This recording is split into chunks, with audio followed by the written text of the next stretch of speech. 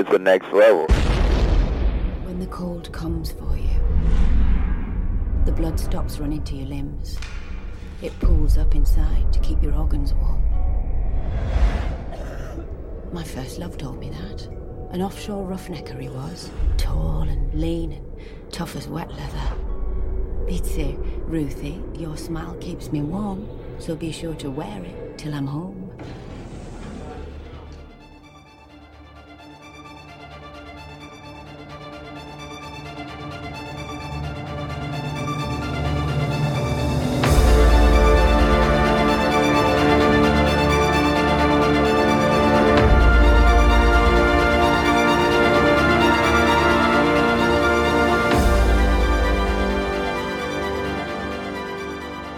Hey panelers, welcome to the show. I'm Steve. And I'm Daphne. And this is going to be a spoiler-full podcast of the second episode of Snowpiercer Season 3. Daphne, why don't you give us our title and our synopsis? All right. The title of the episode is The Last to Go. And the synopsis is, Layton goes on the hunt as Wilfred works to boost morale. The Resistance discovers a threat that could undermine everything they've worked for. Very nice. Very nice. Yeah. This was a great episode. I really enjoyed it. You know, the first episode was good, and they're building up, and I've got some stuff in my notes that I want to talk about when we get there about how we have this. It's almost like we have an episode of the week, like we have a problem, we have an A story, a B story. But then we've got all these other, the serialized part of it as well. The ongoing pieces. Yeah. There's ongoing things that they're trying to get us to the end result. But there are also these little obstacles that come up that they have to deal with as well that also drive the story forward. So there's a lot going on in this episode. I thought it was great. It advanced things a bit. There were some things I hadn't considered. Mm-hmm. That we'll talk about. And I feel like we got some victories for Team Layton in this episode. Some things happened, and some of the things that went on, or some of the issues, actually helped the situation on the other train. So I feel like we're in a great spot heading into episode 3. Yeah, I'm excited to see where they're going to go. I'm glad the story definitely moved along, but it's something that occurred to me about, because Laura and I were talking about this with The Witcher as well, that there's this like monster of the week or this problem of the week episode, but there's also that underlying, there's the other long range story that's going on. Mm-hmm. And it seems like, you know, it's something that TV they've started to figure out a merge of the episodic and the serialized, to where you got, like in the 80s, we had, everything was episodic. You didn't have anything serialized. And then I want to say the X-Files came along, and really the X-Files was probably the first, at least for me anyway, the first show that really explored a nighttime serialized adult show that wasn't a soap opera. Yeah. But even the X-Files didn't really, because they would have their Monster of the Week episode, and then they would have 2 or 3 that were part of the bigger picture. They didn't really often meld those two together. Yeah. And I think the two together. Yeah. I think what we're starting to see now in television, at least in these kind of shows, is we're starting to see them figure out how to meld.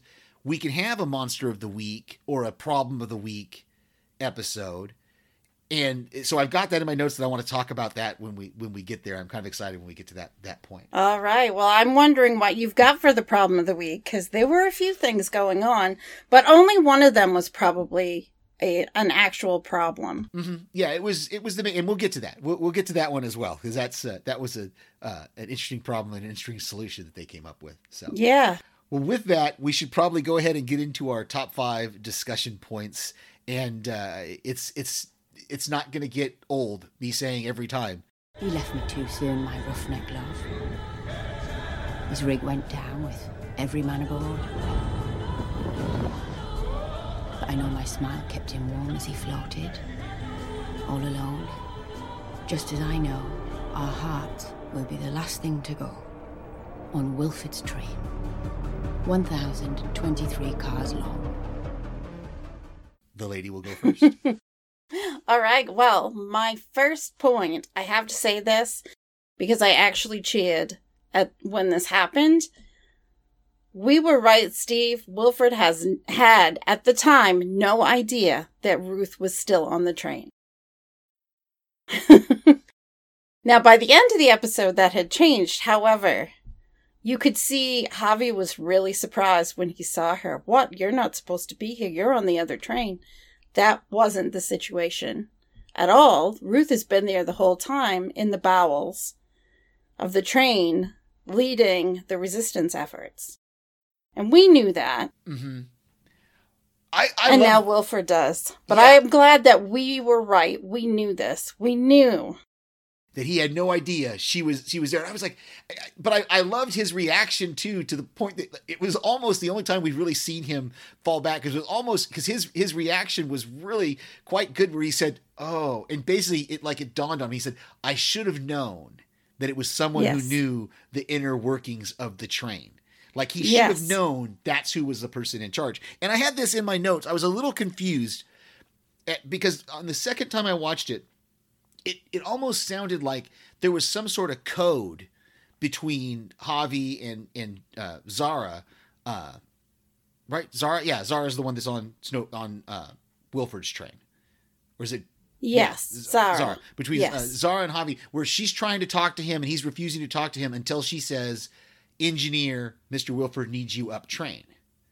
And then it's all of a sudden like there was this shift in his demeanor to where he changed his mind. He grabbed his bag, and then he had that whole final data collection story made up for Kevin when Kevin asked him, "What are you doing here?" And he's like, "Oh, final data collection," kind of thing. So I thought Javi maybe already knew that Ruth was there, but like you said, obviously he did not know, because he says, aren't you on the other train? So that whole sequence kind of confused me a little bit. I think he knew he was going to meet with someone who was leading the resistance. I don't think he knew it was her. Okay. I'm not sure who he thought he was going to be meeting with, because it seemed like he thought the main leaders of the resistance were on the other train. So, yeah, I'm wondering if he expected somebody else like Pike or... Okay. Yeah. That would make sense. That would make me understand then him only reacting when she used that particular phrase. Or on the other hand, and this is another thought I had, it could be, I don't know if the dog knows phrases, but that could be the phrase that the dog is not going to attack him for getting up. That if the dog hears engineer, hears Will, I don't know. That's probably, I don't know dog stuff. So, but anyway, okay. So that was your first one, just the all that stuff about Ruth and not. Yeah. I think it's cool that we got to see Ruth kind of in this. I mean, she really, in the end of the episode, she sacrificed her freedom for the sake of everyone else on the train, because we know, and she said this, she's loyal to something bigger. Yeah. And I think that really came to a head this week, because she knew in order for them to be able to take care of that EMP machine, she was going to have to buy them some time. Yeah. The only way that she could do that is to go out there and run interference, which really meant being captured. Yeah. She's looking out for the rest of the train. I've got some more about that later, but I love you brought that up, the loyal thing, because these two episodes have really, and I think that's obviously going to be a running theme, is the issue of loyalty, is who are you loyal to? And even to the wedding was called the Loyal Wedding. Yeah. Not the royal wedding, the loyal wedding. And I thought it was kind of strange on the second watch. I was like, huh? Oh, I get it. Because Wilford's all about loyalty, but it's being loyal to him is the thing. Even though he doesn't want to say that, he says he equates loyalty to the train with loyalty to him. to him. Yes, because he's power crazy. I mean, we know this about him. He doesn't look at that wedding thinking, oh, LJ's getting married, how wonderful that is. He's thinking, what can I milk from it to demonstrate that I'm allowing or creating these experiences and they should be loyal to me? How can it buy me more support? Exactly. And I thought it was clever, too, that they used a rat in the pipes to communicate. I had that in my notes. I had seriously a rat. You've been able to train a rat. Why not? I guess it's possible. They had 6 months, so okay. They did. They worked it out. I'm down with the rat. Okay, all right. I'm enjoying it. And I think, even the Pike and Ruth exchanges and communications and dialogue has been a lot of fun. I'm interested to see where it goes now that we're not sure what's going on with her right now. She's locked in some sort of cell. I couldn't tell where that cell was at, whether it was in somewhere in first class or whether it was down in the bowels. I wasn't sure. So it will be interesting to see. I don't think it's as cold as where she was. So that's probably a good thing. For sure. Okay, so my first one is I want to talk a little bit about Asha, the new character, Archie Punjabi. She gives this story to Leighton that there was 74 of them. They were all career scientists. 34. There were 34. 34. Okay, I misheard it. 34, not 74. Okay, that's a better number. 34. But they were career scientists, but they also had their families with them. And then she says that several were killed by marauders until the marauders died off. And then her nephew was the last one to die almost 4 years ago. Right? And I couldn't tell if Leighton was believing her story or if he was just letting her explain as much as she could, because this makes me wonder is it possible there could be more survivors out there? How did these marauders survive, at least for the years that they did, until the cold finally took them? How did she survive there by herself? It was... So I wonder if that's going to be a story that we're going to get kind of doled out slowly over the season, or if this is all we're ever going to get with it. She gave us a little information. I mean, like you said, she's a career scientist, or she's a nuclear tech. I thought it was sad that she said her 15-year-old nephew was the last one to go, because she said in addition to the scientists and the technicians at this plant, some of the families were there. And it was after, he came down with thyroid cancer and he was begging her to kill him. And after he passed, she just kind of lost track of time. She lost hope. And it was like someone other than her was living there. So I get the impression she had like this outside looking in vision and also, of herself. Also, she knew about Wilford in Snowpiercer, because as soon as he says we're from Snowpiercer, she says, well, where's Wilford, the great engineer? So obviously it was well known over the world that Wilford, and obviously it had to be because he's building this huge train that's going to travel all over the world in a way for people to get away from the cold. So it just was interesting to me that we've encountered someone who knows of Wilford but doesn't know about him. Like, doesn't know what kind of maniac he is, doesn't know all these things, but she knows, the great engineer who built this train that was going to save humanity is still alive. And then, Leighton has to break it to her that, we haven't really evolved as much as you thought. As much as you'd hope. Yeah, as much as you'd hope. I also love that in that story, or in that exchange, we get confirmation of a timeline, which we have not gotten before. No, we haven't. They said 8 years. Yeah. 8 years. And she survived 4 of that with nobody. Yeah. Yeah, we know it's been 8 years since the big collapse and everything froze over. And I wonder if we're going to see some PTSD from her from that loneliness of those 4 years. I would think so, too. And of the attacks by the marauders, I hope they give us a little bit of that so we can kind of get to see her in a different way, not just the way she is now, but how she started. Yeah. And I thought it was really interesting. After Josie sets up that room for her to sleep in, Mm-hmm. she goes in and she's kind of touching things, and then she takes the plant she takes the soil out and smells it, and then pulls the plant right out of the soil. I don't think she just did that on a whim, or that it's something that we just forget. I think it's something that may come into play later. Like, she knows something that is going to come into play. We just don't know what it is. I think, like Leighton, she's a valuable commodity because she survived outside all this time. And she's something, to hold on to.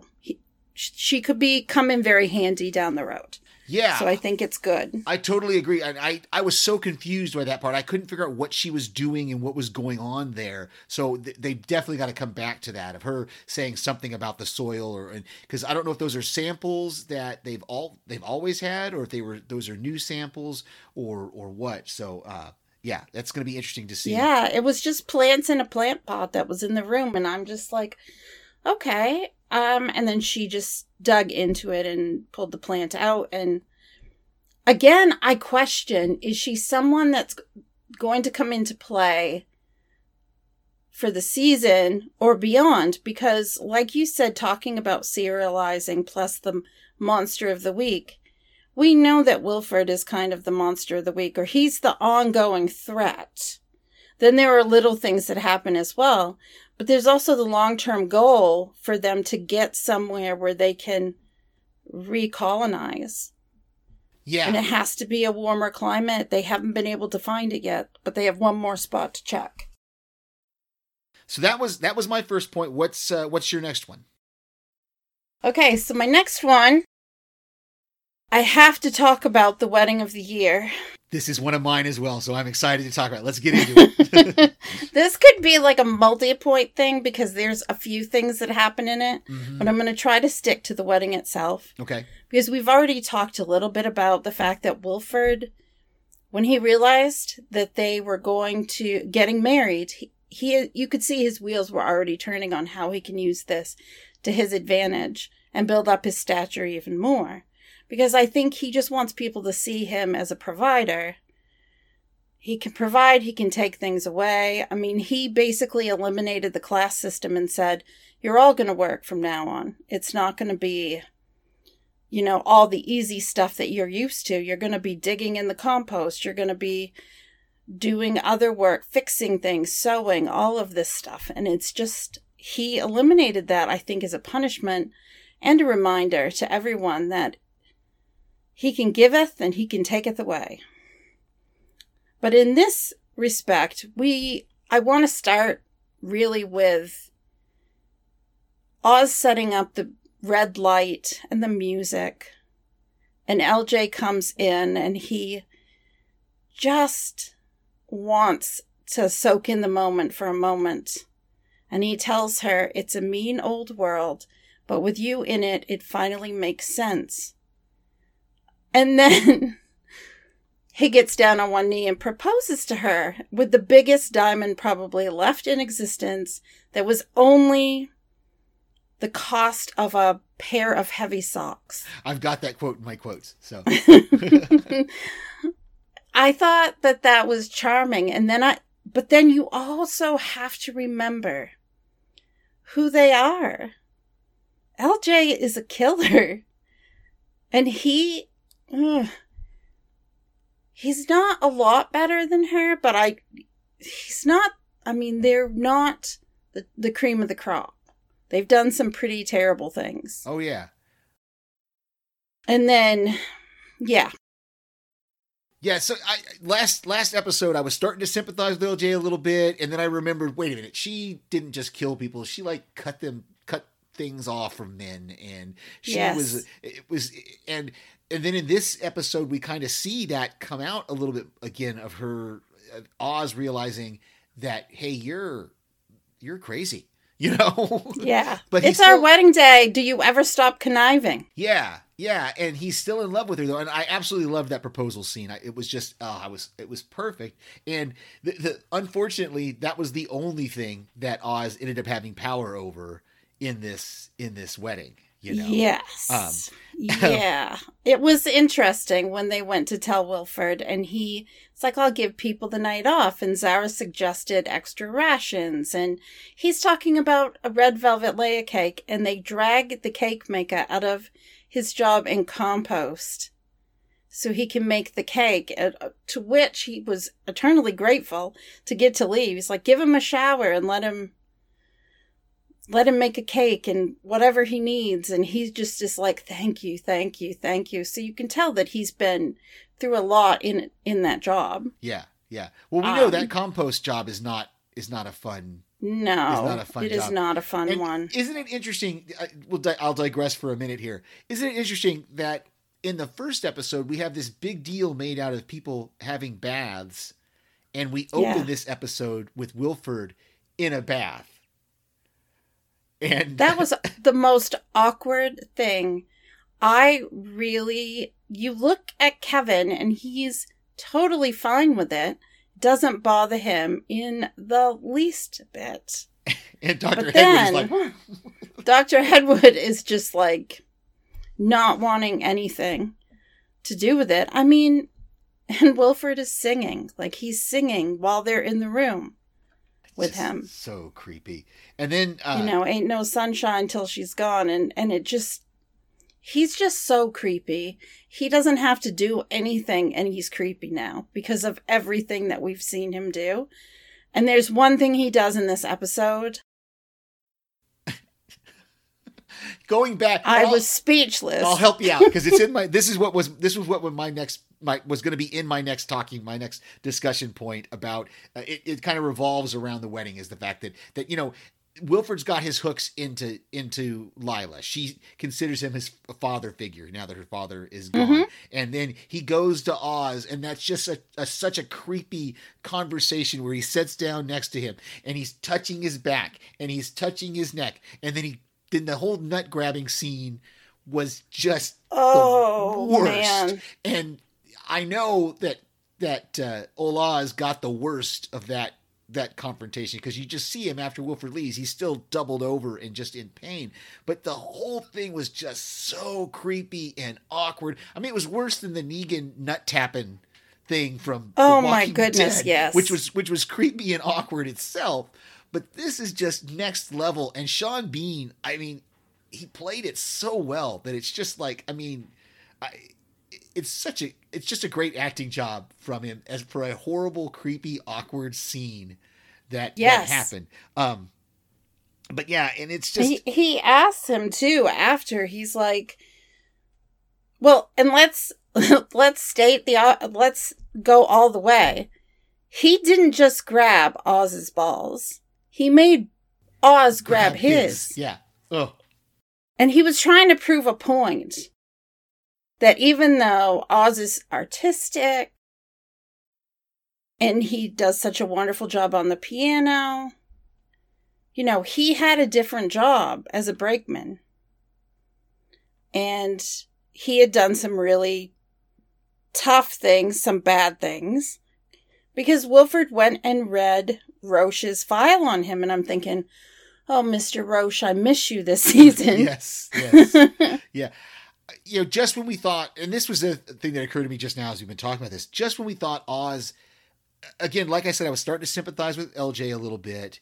I had gotten to the point with Oz where I thought, okay, he's kind of redeemed himself. He's kind of brought himself back from being this nasty brakeman who was getting sexual favors from people. And it was in that first season to where he's grown to now, to where it's almost like Wilford's trying to pull him back to the dark side. Mm-hmm. To where I think he is. He says, what are your hands for? And he says, my hands are for crushing nuts. And he says, and caressing your wife. And again, another creepy exchange. But still. And if there's anything left after that, he can, Tinkle the Piano, I guess. Yeah. Twinkle, something like that, with the and piano. then, oh, it was horrible and awkward, and I felt bad for Oz, and so I'm wondering what we're going to see, how that's going to change him, if he really is. Well, he knew he had to go through with it. He couldn't back out because Wilfred had already made all of these grand plans, and he even talks to LJ and says, I really wanted something small. It didn't need to be this elaborate. But that little bit of her that's still, I mean, look at how she lit up when she saw the ring. There is that bit inside her that is still the a princess girl who wants to be princess, a queen. Yeah.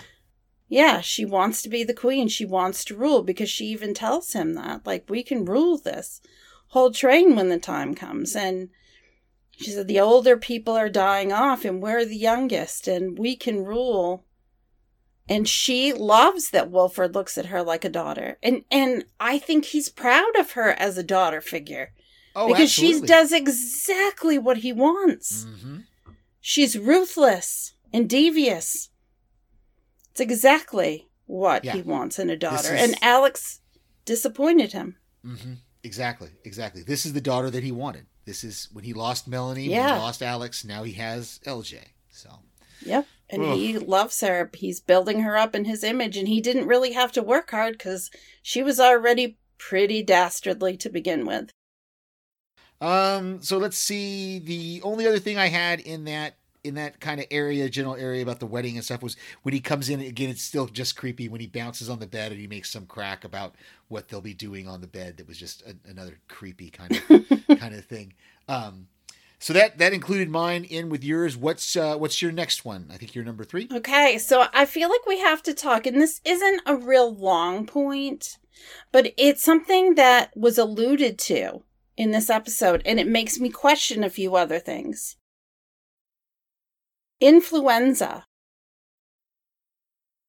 Okay, so during, the 6 months, there was an outbreak of influenza that killed the male Dr. Hedwood. Okay. Because she was holding on to his boots. When Wilfred gave the speech, he mentions the influenza and those that were lost. And now I'm wondering who else may have died in that outbreak, because there are people we haven't seen. Okay, thank you for explaining that. I was so totally confused. I didn't when he said that the Dr. Hedwood was gone, the male Dr. Hedwood was gone, and she's like, well, it's like he's still with us. And I was like, did we see him die? I don't remember. No, and then we didn't. When he says the line about influenza, I didn't know if he was trying to like lessen the loss of the first class passengers, those hundreds that died. I thought has he kind of spun it to where he made people believe. But I think you're right. Now the way he said it and the way it was alluded to, I think you're right. I think sometime during this 6 months they had an outbreak of influenza that took several of our characters. That explains so much to me now that I was confused about before. Yeah, because people are missing. Like, I'm just curious as to where they are. I mean, we know like the doctor is alive, but there was another doctor that had been helping them as well. Where is he? Yeah. He's the one who used to manage everyone that was put in the drawers. Mm-hmm. We haven't seen him in a little bit. You're right. We haven't seen. Yeah. So Till's former lover, who ran that. She was in the first. I think wasn't she in those first class cars that got swept away? Mm-mm. Okay. No, she was not. Okay. She's MIA. Like.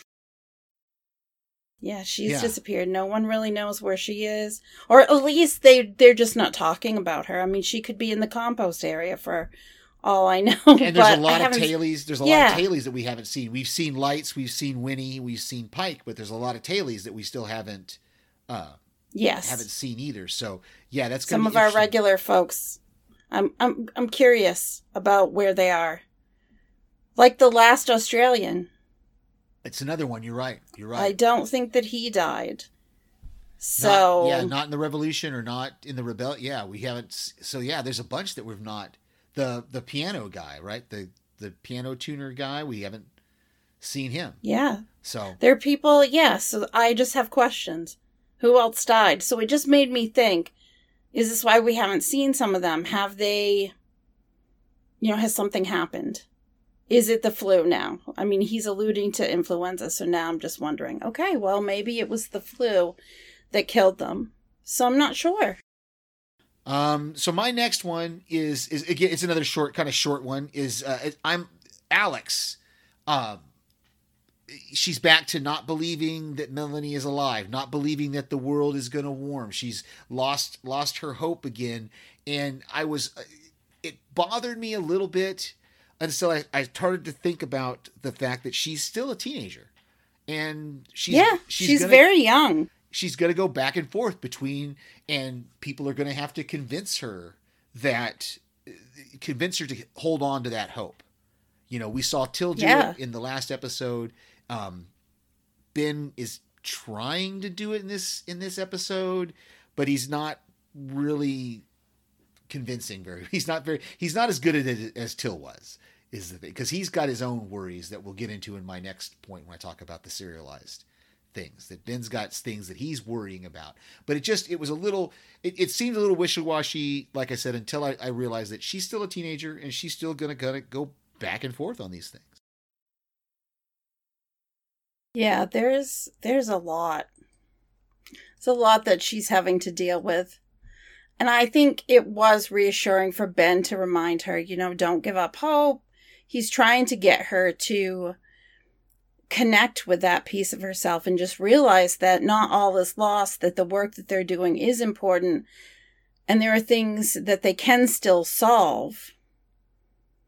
And I was feeling like, are they going to find anything? Is there going to be any reason that if they go back, that Leighton can even remotely take the train back? Because I'm just not sure. Yeah. But now I'm much more hopeful because there were things that happened at the end of this episode that really gave me a lot of hope.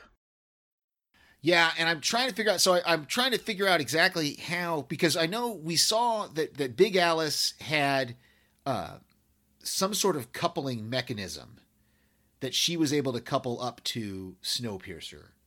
And yes. And then when they broke off, what I finally kind of figured out was they basically, from what I think, is Big Alice basically reversed direction. So she's not pushing the train, because remember, Big Alice was at the back of the train and Snowpiercer was the front. And so they broke off the front, however many, we're still not totally sure on how many cars they have, because they haven't called out how many cars they have. But they must have started taking Big Alice in the other direction, pulling the train, because they said the EMP was all the way in the back of the train. What is now the back of the train. So the geography is going to be an interesting thing. How they're able to couple these, how they're able to take the train back. Are they going to just abandon the pirate Snowpiercer? I don't think so. I don't think so. I can't imagine they would. There's too much valuable knowledge in those books, as we learned in this episode. So I don't think that they can just abandon it. So they've got to figure out a way to get the two trains back together. And I think that they will. I just think that it's not their priority at this moment. I think that maybe that's something they're going to focus on just because they've run out of food. But they have to figure that out because they've got to keep going. Yeah. Yeah. Well, there's got Leighton. We've got to get back Leighton's together. very focused on that. Because he keeps saying, we're going to take our train back. We're going to take our train back. And so that's going to be an interesting dilemma to figure out how do they couple how do they get the trains back together?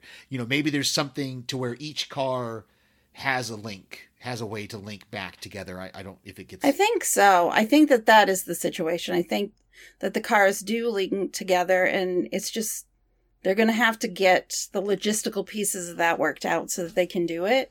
Well, especially now that they have a hole. They have a hole in the back. So, because part of that door looked like part of that door got ripped off when the EMP went out of it. Yeah. Such a wonderful thing to see.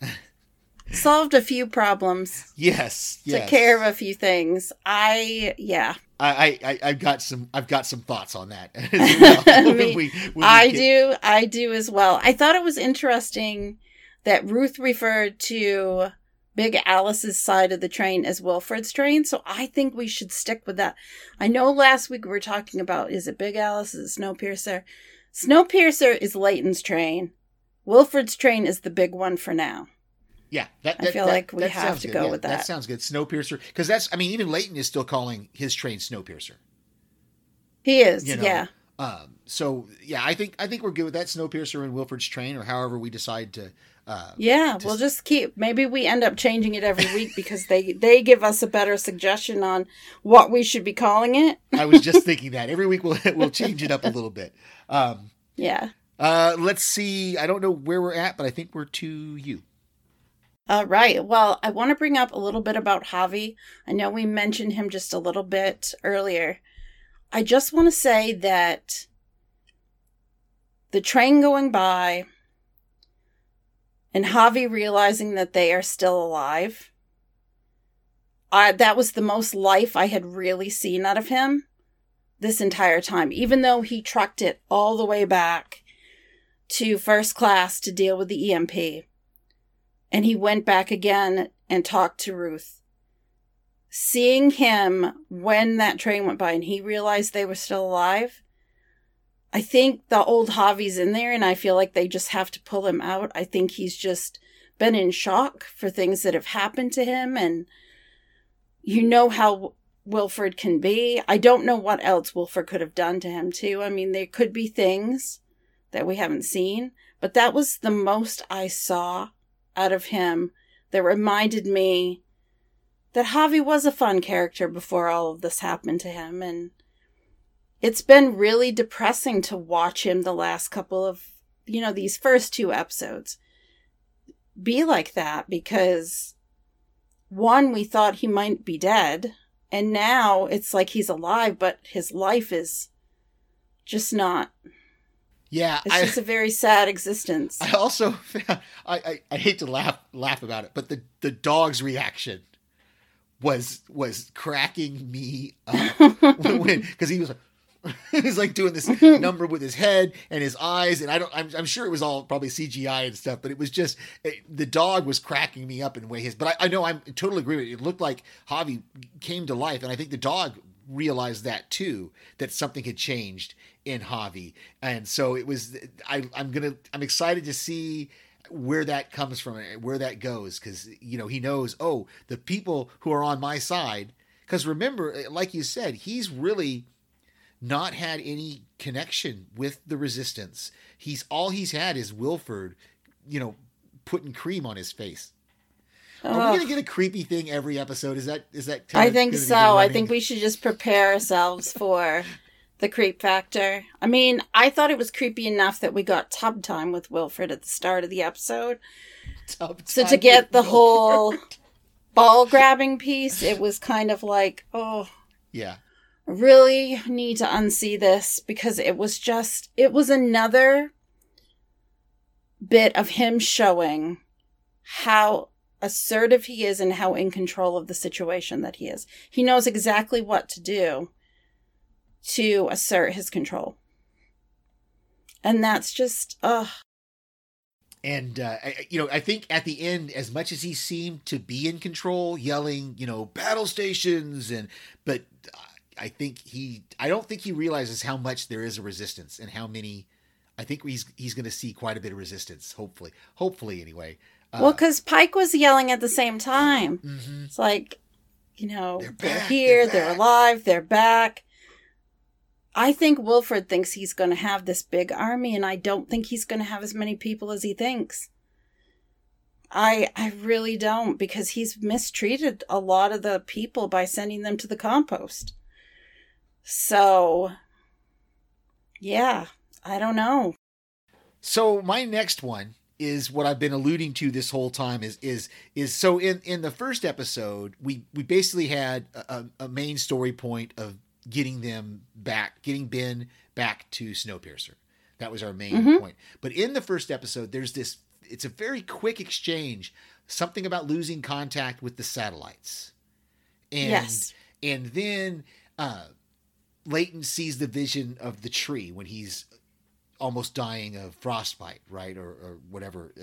Hypothermia. Or yeah. He's freezing to death, basically. Yeah. And so then in this episode, we get the next two kind of links to that where Javi starts talking about the satellites are going to start falling out of the sky. So I think this is one of our serialized kind of long range plot things is going to be these satellites. And I have a vision of like the last episode of just all sorts of satellites falling from the sky, and like that's going to be a big issue for the next season is that but then we also have this vision of this tree, and Leighton goes and researches it, and he finds out that it's what did he call it, the blood dragon tree? Dragon's blood tree. Thank you. My dyslexia kicked in there. The dragon's blood tree, which he says he didn't know anything about, but it only grows in this area where they're going, where they think there's a warm spot.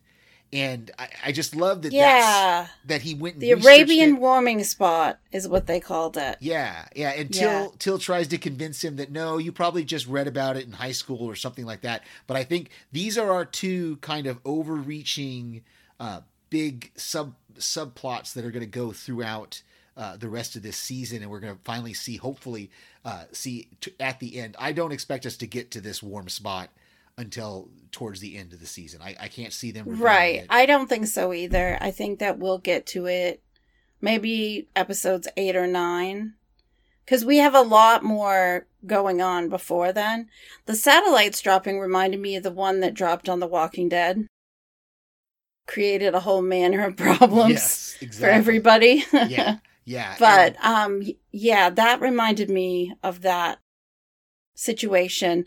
I think, too, they were worried about the satellites because it was going to keep them from being able to figure out where Wilford was. Right.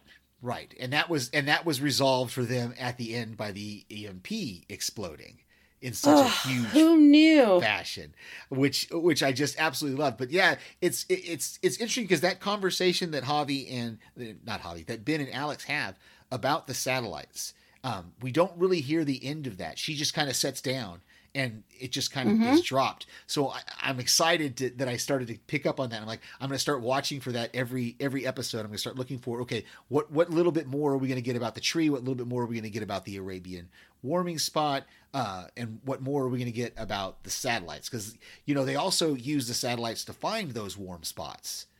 So how is that going to affect us going forward? Yeah, because all we know is what Leighton envisioned, and then he went to the library, which is a reason why I believe that they can't just disregard the rest of that. They need those cars because they need the library. They can't really go to Google and start searching. That doesn't that's not happening. So somebody's got to go to the card catalog and there's a lot. Yeah, they need that library. I also thought it was interesting if you noticed Audrey's reaction.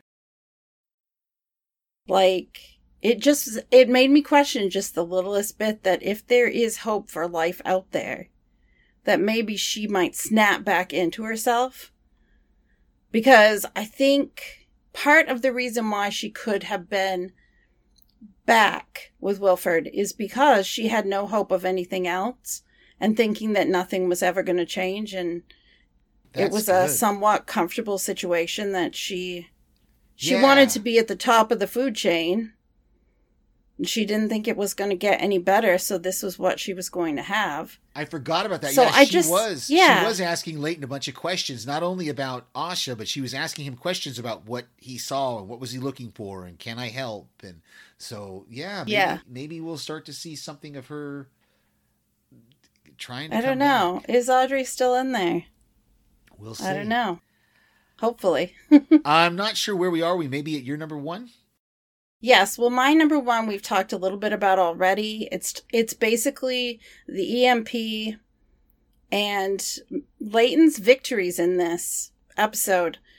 Because that EMP, which we've talked about a little bit, they were testing it with like a 10% volt through the train, which is what everyone had felt. And I was trying to think, what is he going to do with that? And then the question was answered. He was going to take that EMP and basically fry everything on Snowpiercer. Yeah, he was going to stop. Leighton. Mm-hmm. Yeah, taking Leighton out of it. Like, eliminating Leighton as a threat. Yeah, I've got it. Actually, I've got the quote right here from Javi. It's going to stop Leighton dead. I have to get back to the dog. Yes. Oh my gosh. Why does he have to get back to the dog? I don't understand that. I love how they kind of figured out what it was and then went to go take it apart. Because this was my number one as well. Yeah, Pike went to get Lights and expected her to disarm it. And I'm thinking, poor Lights, to expect her to know how to disarm an EMP is crazy. Yeah, what in her background? I mean, I know she's done some technical things, but like, this is a super technical thing. But I did, it was on my second watch. I didn't realize on the first watch that it was Pike who he yanked something out. And that's what started the countdown. Because 2 minutes. Lights is like, no, don't do that. And then he just does it. Or she's like, wait, what are you doing? And he just, and, but I will, again, like I said, this was my number one as well. So I love that we're talking about it. It did get a little anticlimactic though, that they're like, that he's like, well, let's just get rid of it. And well, can you open a door? And then I loved, again, it's one of those things that we're getting a little bit of history here, because didn't he say in the second revolt? Yeah, the second revolt, when they put us down, but we were able to weaken the hinges of the doors, and then we get Strong Boy back, and we haven't seen Strong Boy yet this season. Probably in a little bit, yeah. So I loved seeing Strong Boy there, and him pushing that thing, and then basically all they do is you just push it out the back door. Of the train, and he's like, run. Run, get out of here, run. Yes, but the cool thing about that was the after effect that it actually gave Leighton and his team the location of where Wilford and the rest of the train is, so they could surprise. It was the element of surprise, and even though Wilford wants to get rid of them, he likes Leighton because he's a worthy adversary. Yeah, and I love the way they just showed up. Like you said, it was such, because even Till says it when they said something about, okay, so now we know where they are, but they don't know where we are.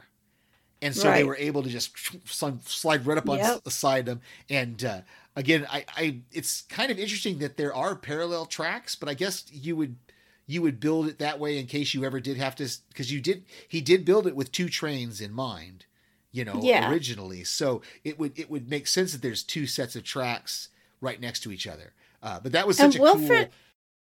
I loved that visual, right? That was so cool.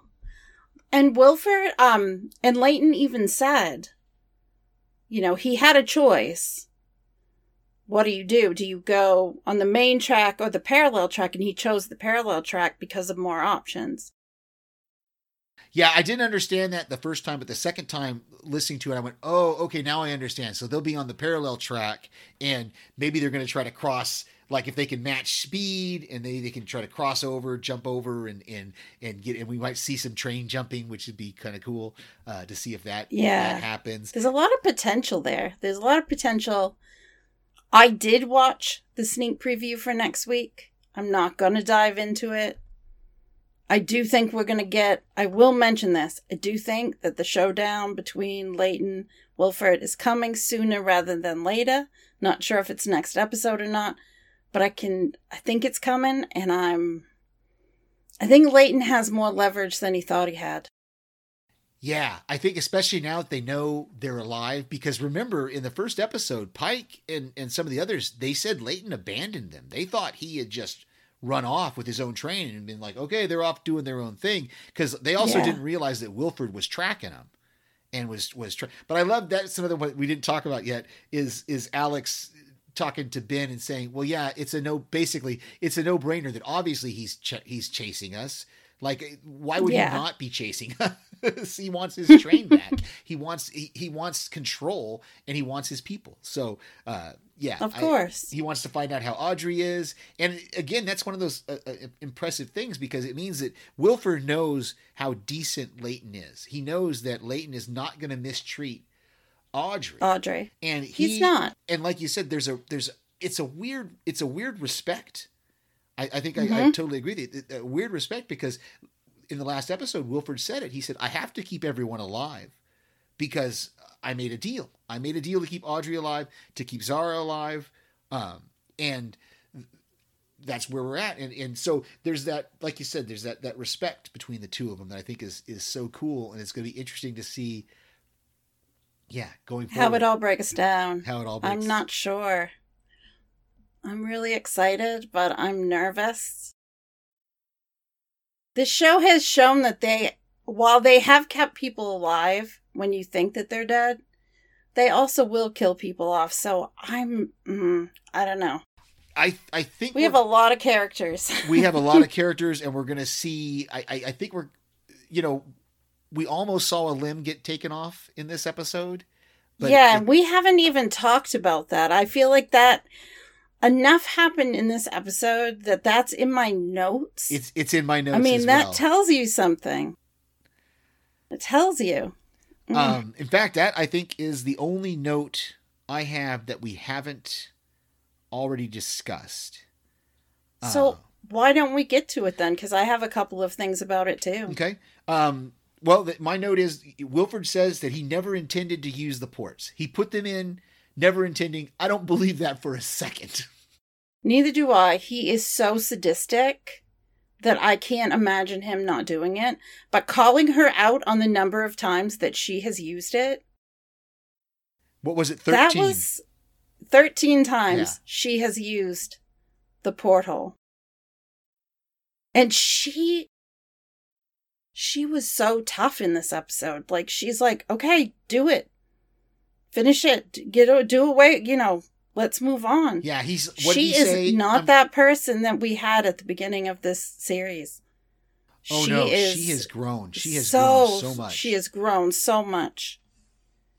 She really has. He said something about, I'm going to make sure they put the coupling high enough so you can't wear a prosthetic. And she's like, I wouldn't wear one anyway. I was just, I know. And like her, just get the bloody thing off, do it. I was just so impressed, and that was just that power of because she's not going to let him break her, and that's what he wants to do. He wants to break her, and she's not going to allow it. He does, and she's not going to allow it because for his first interaction with her response is, well, I do try not to disappoint. And then we're getting a little bit into my quotes here, but I feel like we have to. We do. Her response to him was, loyalty has to come with love, not the kind you feed off of. Unconditional love, sacrifice for each and every passenger.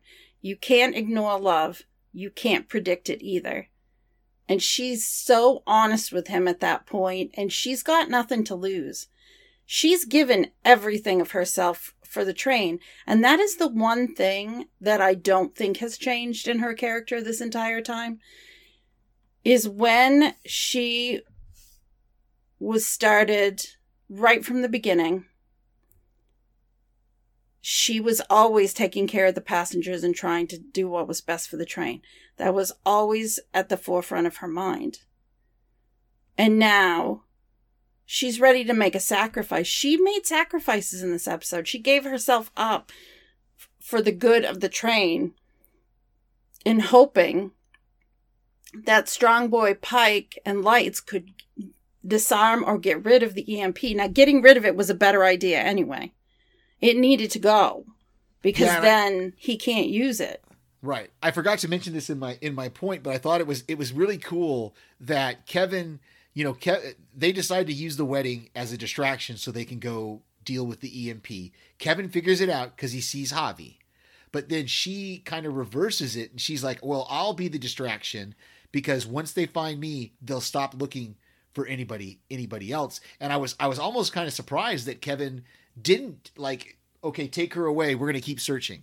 kind of thing. Right. I mean, I was glad he didn't, and for the story, it was good that he didn't. But it was almost one of those things where I almost kind of wish that Kevin had gone, no, you're trying to distract us from something, you know.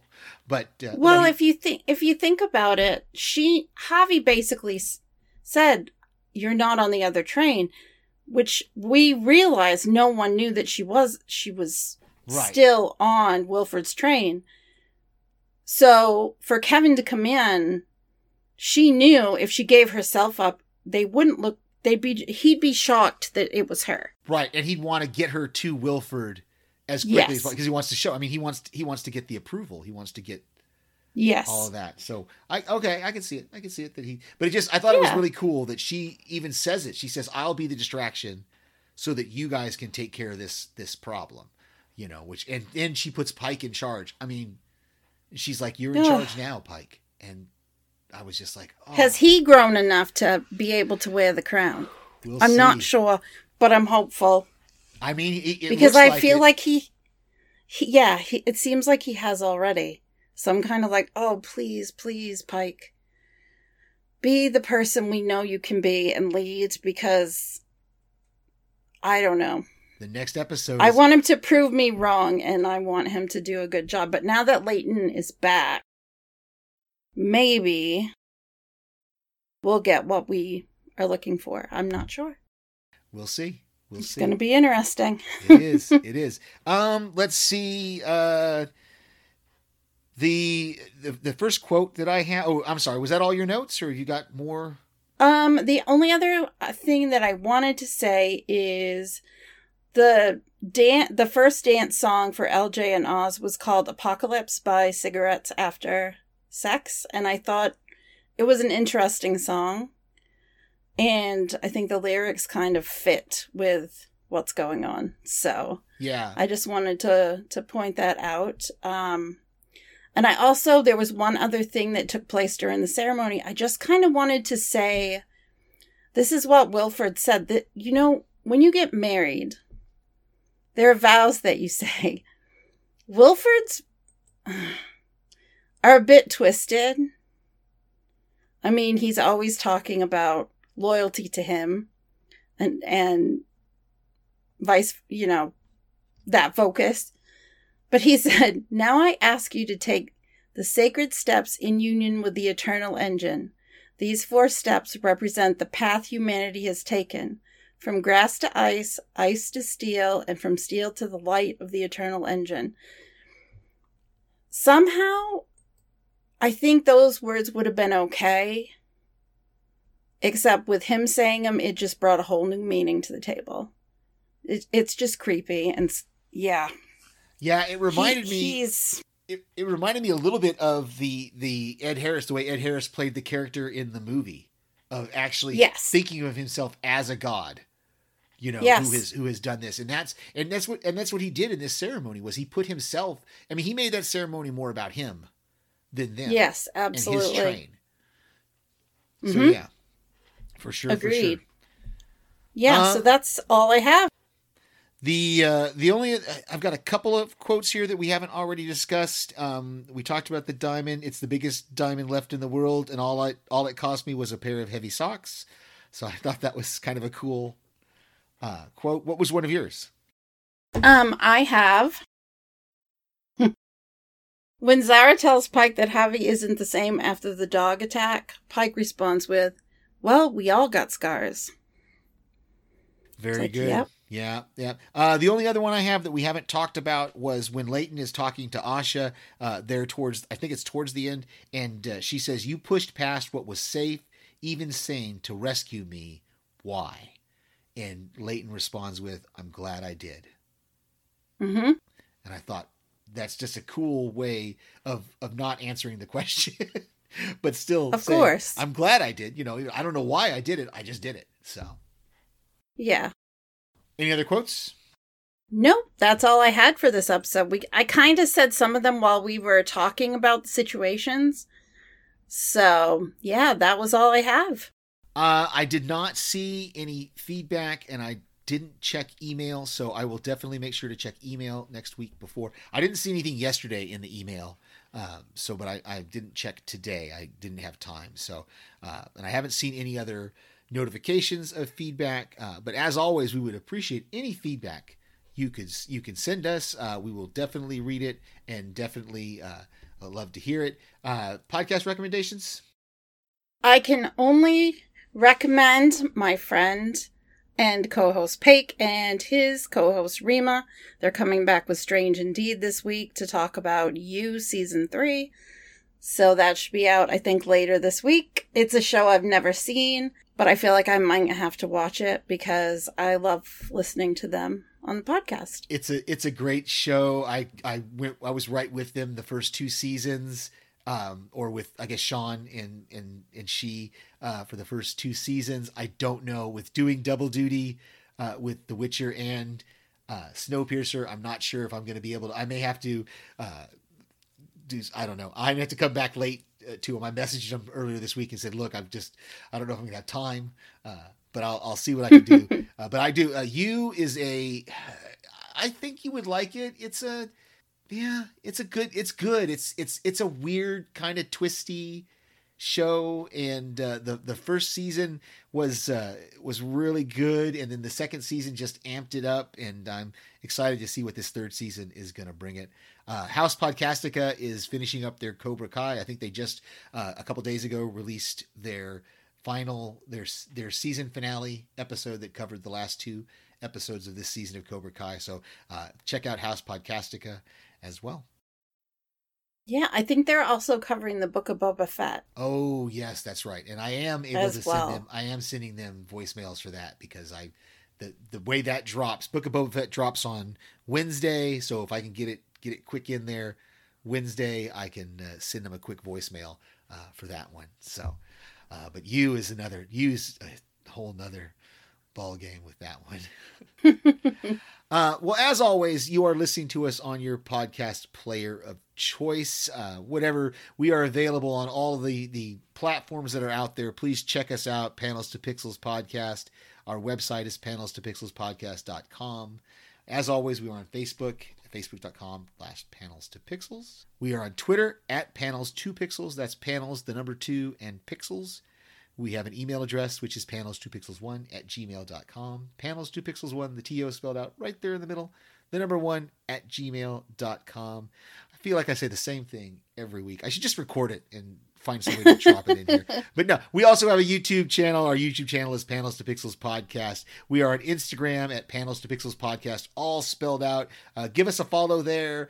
Send us a message on Instagram. I've seen a couple of you follow us on Instagram, and I appreciate that. And I send out a post every week on Instagram and Facebook asking for feedback.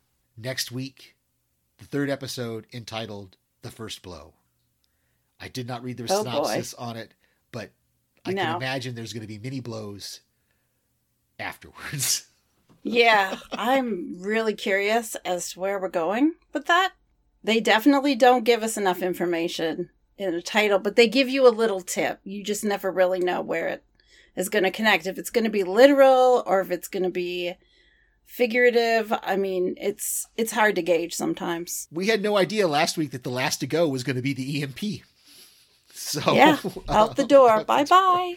So this first blow, we'll see what it is. Well, what about Absolutely. you, Daphne? What are you and Paik up to this week on Run for Your Lives? Well, this week we're not releasing an episode. Things got a little bit crazy. Paik went on vacation. I've had some things going on as well. So we decided to take a week off, but we'll be back next week with a new episode on Fridays as usual. I usually drop it at 9 a.m. on a Friday morning, so it's available for people to listen to on the weekend. Our most recent episode is Antlers, and that was released last Friday. Such a confusing I know, movie. Steve. How many times did I say, I don't know what's going on? Many times. In that live, Steve. So what movie will you be covering next week, though? Next week, we're going to be covering a little movie called, Little Monsters. Oh, that's right. We talked about this last week. It's not the 80s Little Monsters. No, This 2019. is a 2019 one, and I've mysteriously got a couple days off here in the middle of the week that I may try to fit that in to my schedule. I think you should. Steve, did you watch Cooties? Yes, but that was one of those ones when I have tried to imbibe less when I'm doing a live Steve now. Cooties was when I was imbibing more during a live Steve. Okay. And I think that one got way incoherent towards the end of it. I think you might enjoy Little Monsters. This one. I will try to check it out. Like I said, I've got a couple of days here that I'm going to be kind of stuck inside, so I will check it out and see what I can do. But I think that I think you'll like this one. I think it's fun. It's kind of like Cooties. It's kind of like Black Sheep. It's got a fun vibe to it. Okay. It's an Australian movie. It's fun. All right, I will check it out. It's a lot of fun. I think it's on Hulu. I think we talked about that last week. It's like on Hulu or something. Yes, it's on it's one on of the Hulu. platforms that I have. So very, very cool. Well, thank you, listeners, for joining us on this week's podcast of Snowpiercer Season 3, Episode 2. I have been Steve. And I'm Daphne. I don't know why I just said it that way. But this is Panels to Pixels, and we will see you on the next panel.